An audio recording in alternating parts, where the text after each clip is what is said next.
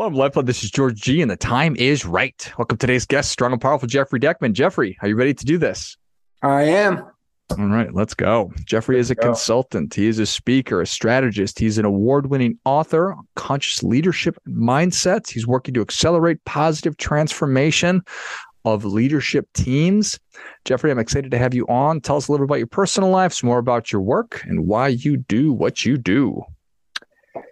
Well, I'm newly married. I got married in February to the woman that I guess the best was saved for last. So, I'm sick. I just turned 66 on Sunday, and man, I met the woman of my dreams, and life is great. So, and I'm a father. I'm a grandfather. I live in Nashville. I moved here in January. And what I do for a living is my real passion is I love to work with small to medium-sized entrepreneurs, early stage, middle stage, just really anybody that's either looking to start building their dream or building their dream a bit bigger. I've had a lot of experience in that space. I bootstrapped 2 companies. The first one got up to $4.5 million in 7 years and crashed. And there I was, 30 years old, with a wife and a daughter and a son on the way and a new house. And my company went under. And I stood there at an auction. They auctioned my car. They auctioned my furniture in my office. And I didn't have personal bankruptcy. But so on the other side of that, I had a decision, get a job. And I was well known in my industry. I could have done that or start a new company. And I just had this this sense that I wasn't done yet. It didn't make any sense to my mind, but in my heart, I was just like, I'm not done yet.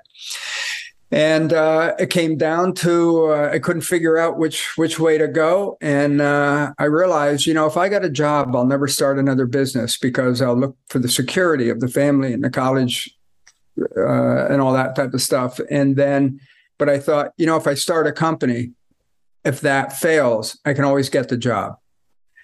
It's going to hurt if I lose another one. And I had $17,000 I had tucked away. So I decided to roll the dice and bet on myself again. And it was the best decision I ever made. I took that company that almost went under about 3 or 4 times in the first 9 years, but I ended up getting that up and going. We were in the technology space. And I sold it a week before its 21st birthday to my management team. And just last week, I went back to Rhode Island, which is where I built that. And I went back and I visited all my ex-partners, and the company is still doing well. Everybody's doing great. And I'm really proud that what I did has been in business since 1987. So about 34 years. And, entrepreneurship matters. Not only does it give me the freedom to determine how I spend my time, but there are a lot of people who started careers there, built careers, bought homes, got married, raised kids, bought cars, all because we created that entity. We created that company and we treated it well. We had a good culture, and that company has served scores of people. And it's it was really cool. So 17 years ago, I decided to leave that company. I had built it to the degree I thought I could.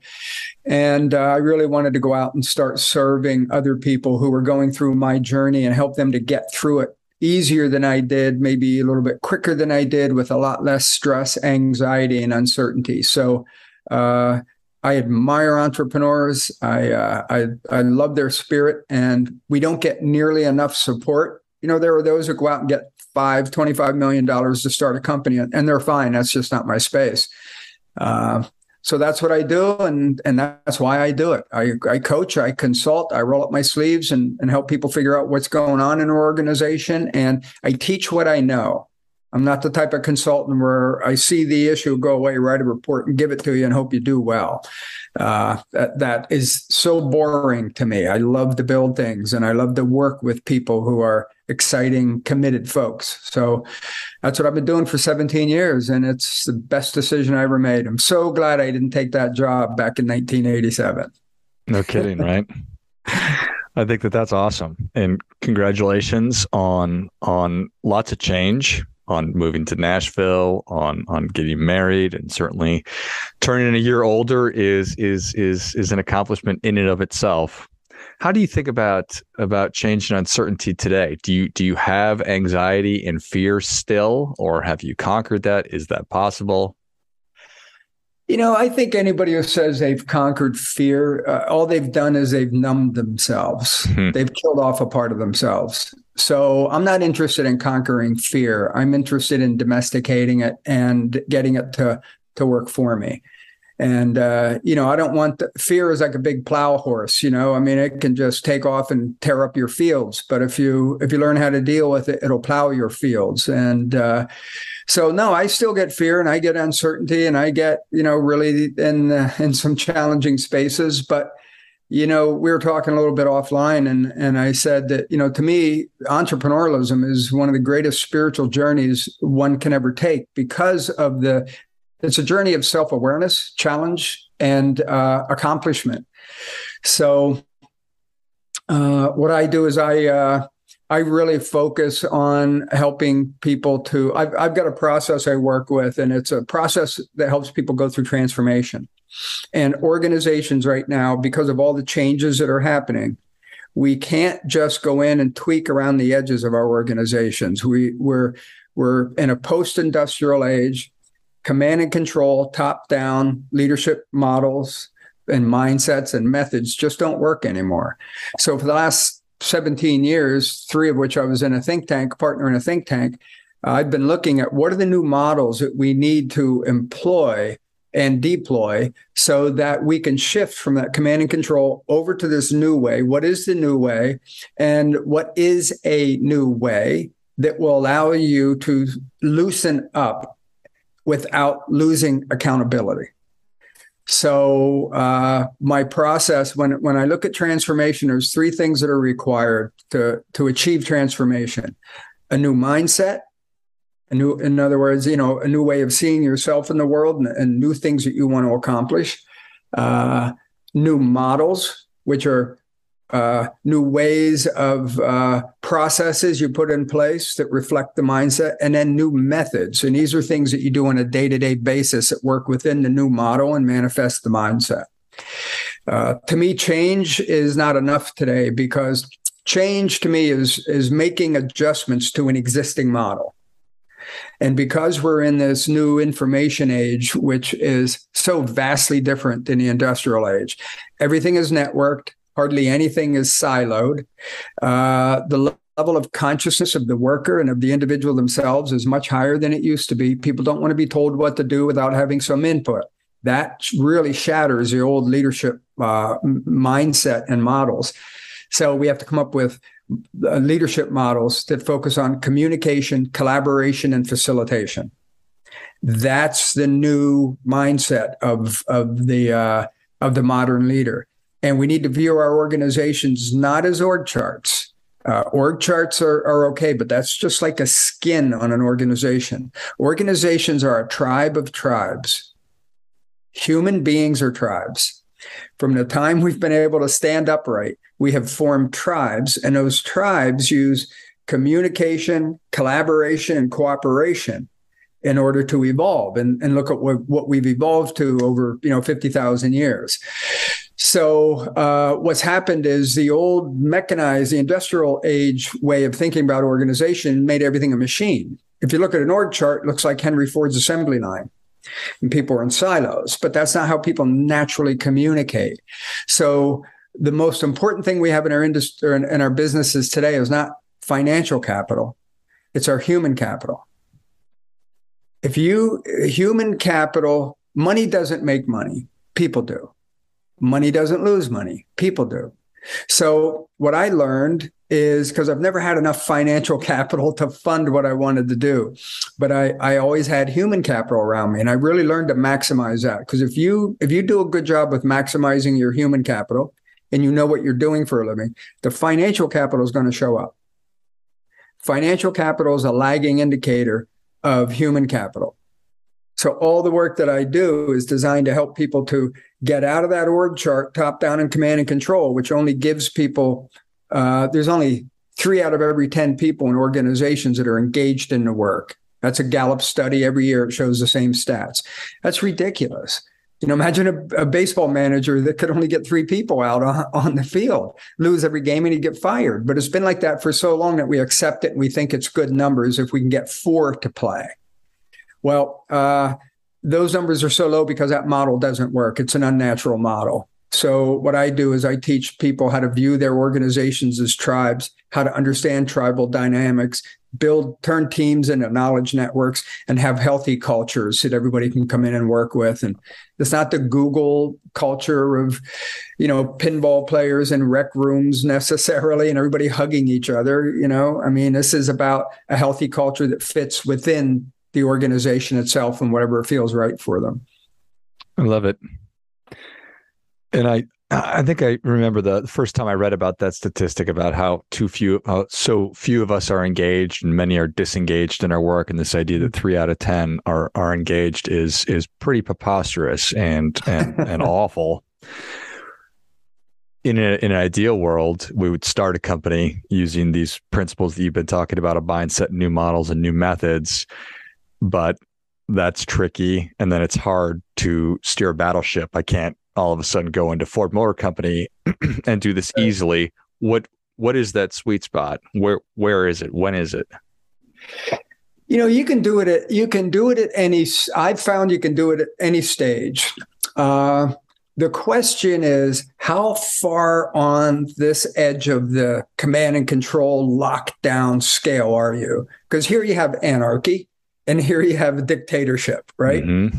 And we're looking for that. We're looking for that spot where people are empowered. What made this country great is it created a culture and a constitution that empowered people. And boom, look what happened, right? In 300 years, we covered more ground than we did in 50,000 years before. So you take those same principles and you put them into a country, and you have to, or a company.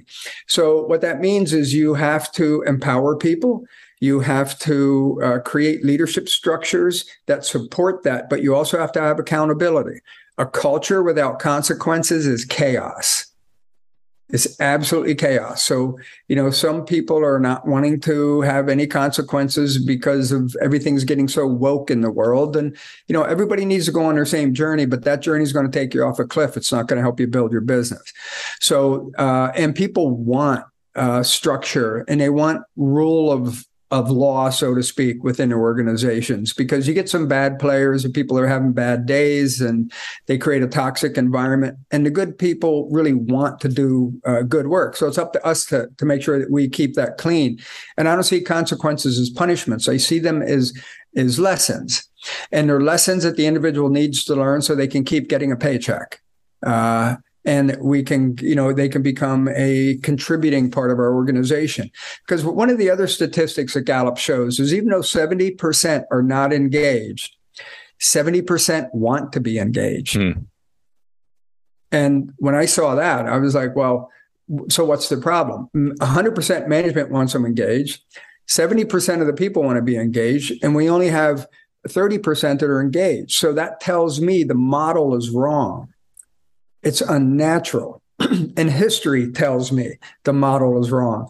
So that's what I've done over the last 17 years is really researched, innovated, and have been practicing this new model that I found incredibly effective. In fact, I'm right in the middle of doing a 12-week certification program, and I call it the M3 process for leadership and organizational transformation. And what we do is we take people through 12 weeks and they learn the new leadership mindset. We spend 12 weeks on that. And we spend 3 weeks around new organizational designs and development that you can tweak. You can merge over into them. You don't have to throw everything out because, these people have to redesign the plane while it's in flight.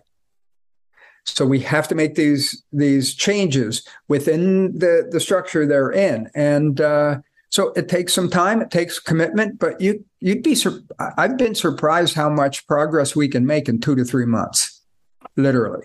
I work with companies all the time, and this process works. In fact, I won the bronze medal of Innovator of the Year from the International Business Awards around this particular model. So it's gotten third party validation. And plus, I've been in it working it, and it's really amazing. I'm in a couple of companies right now, and I love seeing it, and they love having it happen. The whole organization starts to shift. Yeah, I think that's really exciting. You said a lot of things that I think are really important. Probably the number one is that you've got 70% of people who are not engaged, but most of those people want to be engaged. We want to do good work. We want to feel like we're a part of something and doing something that's important. I don't want to just zone out at my cubicle. And I was curious about how long this process will take, because we have finite resources of time, attention, and money. So 2 to 3 months to have an impact and to move some of those 70% from disengaged to engaged. That's a worthwhile investment. Well, yeah. And you know what happens is people are sitting there and they might be kind of in that Eeyore space. They show up and here we go, we're grinding. But if you can get the management team to really embrace this thinking, which as long as they're not like total control freaks, because management's exhausted by this too, because they have to do all the thinking, they have to do all the work. They're wrestling with the people instead of, having the people work with them, because they make their decisions and then they tell the people, and the people are like, what? Now what am I changing? So I tell people, if you have to get I tell leaders, if you have to get buy-in from your team, you brought them into the discussion too late. Like, bring people in. If you're going to do something that affects their job, bring them into it and say, hey, look, this is what I'm thinking about. This is why. And engage them in a conversation, because they're absolutely going to have things they can contribute. And you will get co-designers, and the shift will happen more quickly. Because otherwise, you spend a month planning, you spend a month telling them, and you spend a month wrestling with them, trying to get them to do what's in their best interest in your mind. And you could collapse that literally at least in half by bringing them in. And then on the other side of it, if they help build it, they're going to look to protect it. So management becomes easier. And it amazes me how well this stuff works, because it's just natural to us. We want to do good work. We want to be good environments. We want to be competitive. We want to feel successful. So let's take advantage of that and just build some systems and models that take advantage of that engine that's sitting there just wanting to blow out of the driveway. So that's what I do, and it works, and it's a lot of fun. People like it right off the bat, and then they start cooperating. But the thing is, if you're going to go in that direction, you have to commit. Because if you get them all excited and then you decide you want to go back to command and control, you will have made things worse, because you gave them hope and took it away, and now they're going to resent you. So, but if you want it, you can do it. And it takes a while. Some people get on early, some people get on late, some people don't get on. So they either move up or they get to work for somebody else. I love it. I love it. Well, Jeffrey, thank you so much for coming on. Where can people learn more about you? How can they engage? How can they take advantage of this process? Well, I've got a ton of information on my website. I like to, I've done a lot of blogs, a lot of articles, white papers. I have a lot of videos on a YouTube channel you can access from my website, which is at jeffreydeckman.com. And you can email me, jeffrey@jeffreydeckman.com, and that's JEFFREY. I like to teach as much as I can, so I've written a lot. And if you want to go in and really get a sense for what this model looks like and this new way of thinking, there's a lot of information on my website. It's all free. Just go in and take it. And if you want to know more about this class, I'll be doing another one probably starting at the end of February. We keep it limited, 8 to 10 people, because I want to tutor as I go through.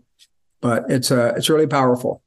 It'll take years off your transformation journey. Love it. Well, if you enjoyed this as much as I did, show Jeffrey your appreciation and share today's show with a friend who also appreciates good ideas. Go to jeffreydeckman.com. It's JEFFREYDECKMAN.com, and check out all the great resources, read some of the blogs and white papers, check out his YouTube channel, and shoot him an email at jeffrey@jeffreydeckman.com. Thanks again, Jeffrey. All right. Thank you. And until next time, remember, do your part by doing your best.